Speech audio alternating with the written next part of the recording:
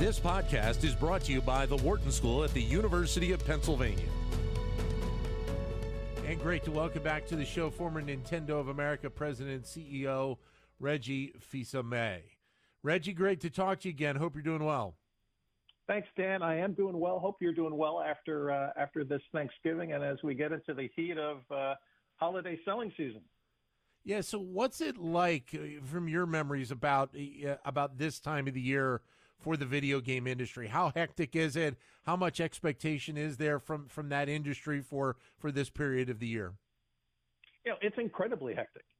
Certainly all of the key players in the video game industry do a lot of their volume during these, ending 12 weeks or so. Each of the companies takes a different approach. This year, Microsoft decided to focus on their Xbox Series X, Series S, the system that doesn't use the discs.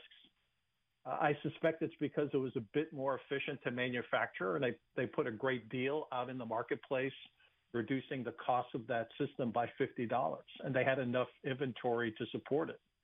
Nintendo took an all-family approach with a bundle, including the Mario Kart 8 game. And because they've run this offer before, they had to add a sweetener by putting in a 3-month subscription to their digital online service. Of all the three manufacturers, PlayStation really took the less competitive approach, I guess I would call it. They didn't discount their hardware, and maybe it's because they're having the most trouble from a production standpoint keeping it in stock. Yeah, that's the interesting thing, I guess, about this industry is that with some of these games, you're talking about a production lead time and development lead time of a couple of years. So it really is a longer, I think, run up to try and get everything set for a particular holiday season than maybe a lot of other industries out there. Fair to say? Oh, that's absolutely fair to say. Certainly, during my experience, we began planning let's call it Black Friday type of activity by the end of the first quarter in terms of what hardware to focus on, what key software we thought would be out in the marketplace. For Nintendo, we like to have a series of initiatives to excite the consumer. We would typically launch critical new software maybe in October or November, and then have the hardware deals to further support it. Certainly that's what Nintendo did this year with a key launch in October of Splatoon 3, and then they launched their 2 Pokemon games right before Black Friday. So it absolutely is a heavy planning initiative in order to try and dominate the time frame. How much do they also have to look at, the state of the economy right now, and especially with inflation the way it is, and with some people, the wallets are a little bit tighter this year in terms of the pricing on a lot of their options? Oh, that is absolutely a key issue, and it always is. Consumers are always sensitive to the total amount that they spend in all of their holiday gifting, and you always have to be aware of it. Certainly this year, even more so. It's tough times out there. We all can read the economic headlines. And so companies need to be very thoughtful about, what they call in the industry their opening price points. That's why you see, for example, key software titles at, $59 or $69. That they really have to be thinking about what's going to be the overall impact on the consumer as they buy new hardware and 2 or 3 games. Is there a part to the industry that you expect to see really surge in the next couple of years?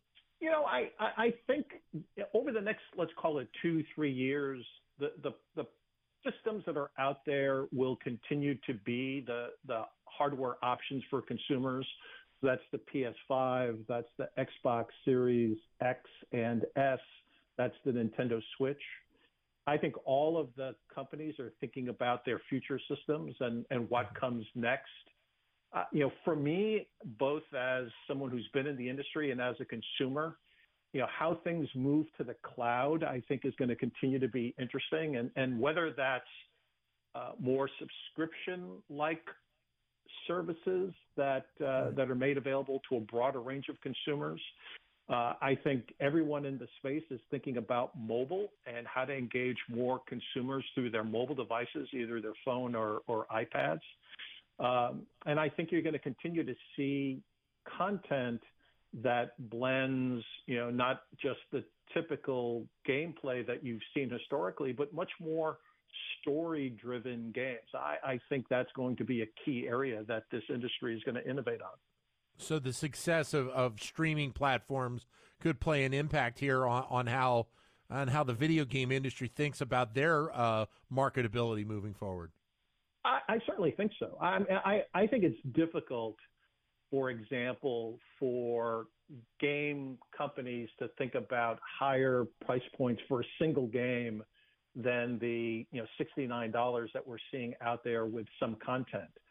If you're able, though, to offer a subscription service and get $10 a month or $20 a month from consumers and give them a wider range of offerings, the quote Netflix of games type of approach, I think that could be a very interesting way for these companies to monetize their consumers. You mentioned about the element of digital, and obviously I think our lives in general have changed so much since digital became such a big part in our smartphones and such. And I think it becomes even more interesting with the onset of AI and AR and VR as to where the next steps are in a lot of these movements in video games. Oh, I completely agree. Where it comes to, for example, improvements in AI or improvements in machine learning, I think that opens a wide range of new experiences that developers can bring to players across the world. I also believe that AR technology has huge potential. We've already seen it with games like Pokemon Go. Certainly, there are a number of industry players outside of video games that are thinking about augmented reality and how that can impact a wide range of entertainment experiences. Personally, I'm less bullish on VR. VR has been out in the marketplace now, more than 5 years.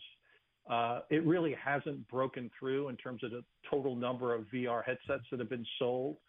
I think the latest offering by Meta, $1,500 headset, clearly is missing the mark in today's tough economic times.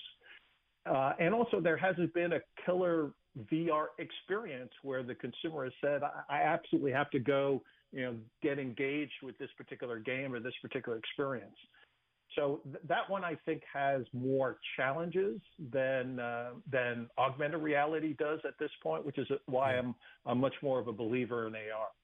So let me ask you as well about the metaverse and just the concept of it and how that may play into the video game industry in the years ahead. Dan, I'm certainly old enough to remember that, there was a time when when companies wanted to put .com at the end of their names in order to, try and tell people that they were somehow engaged with the internet and how it was going to be, such a great opportunity. I think metaverse as a term is being used the same way because there's not a clear definition of exactly what metaverse gaming or metaverse experience is. To me, the metaverse is something that is a digital experience. It's persistent yet changing. I use the analogy of footprints in the sand that you see my footprints, I see someone else's footprints. It's an environment that's always changing. My avatar has value. There's a constant currency. To me, these are the things that define metaverse, and there are already elements of this today. Fortnite has many elements of this with how they're bringing concerts into their digital experience. Obviously, Roblox has a whole economy based on a variety of different digital experiences using one common currency. So I see continued advances in these areas. I don't think it's going to be one company that's going to dominate at least my vision of what the metaverse is. Reggie, always great to have you on the show. Thanks for a few moments. Absolutely. Thank you, Dan. You got it. Reggie Fils-Aimé, who is a former Nintendo of America president and COO. To keep engaged with Wharton Business Daily and other Wharton School shows, visit businessradio.wharton.upenn.edu.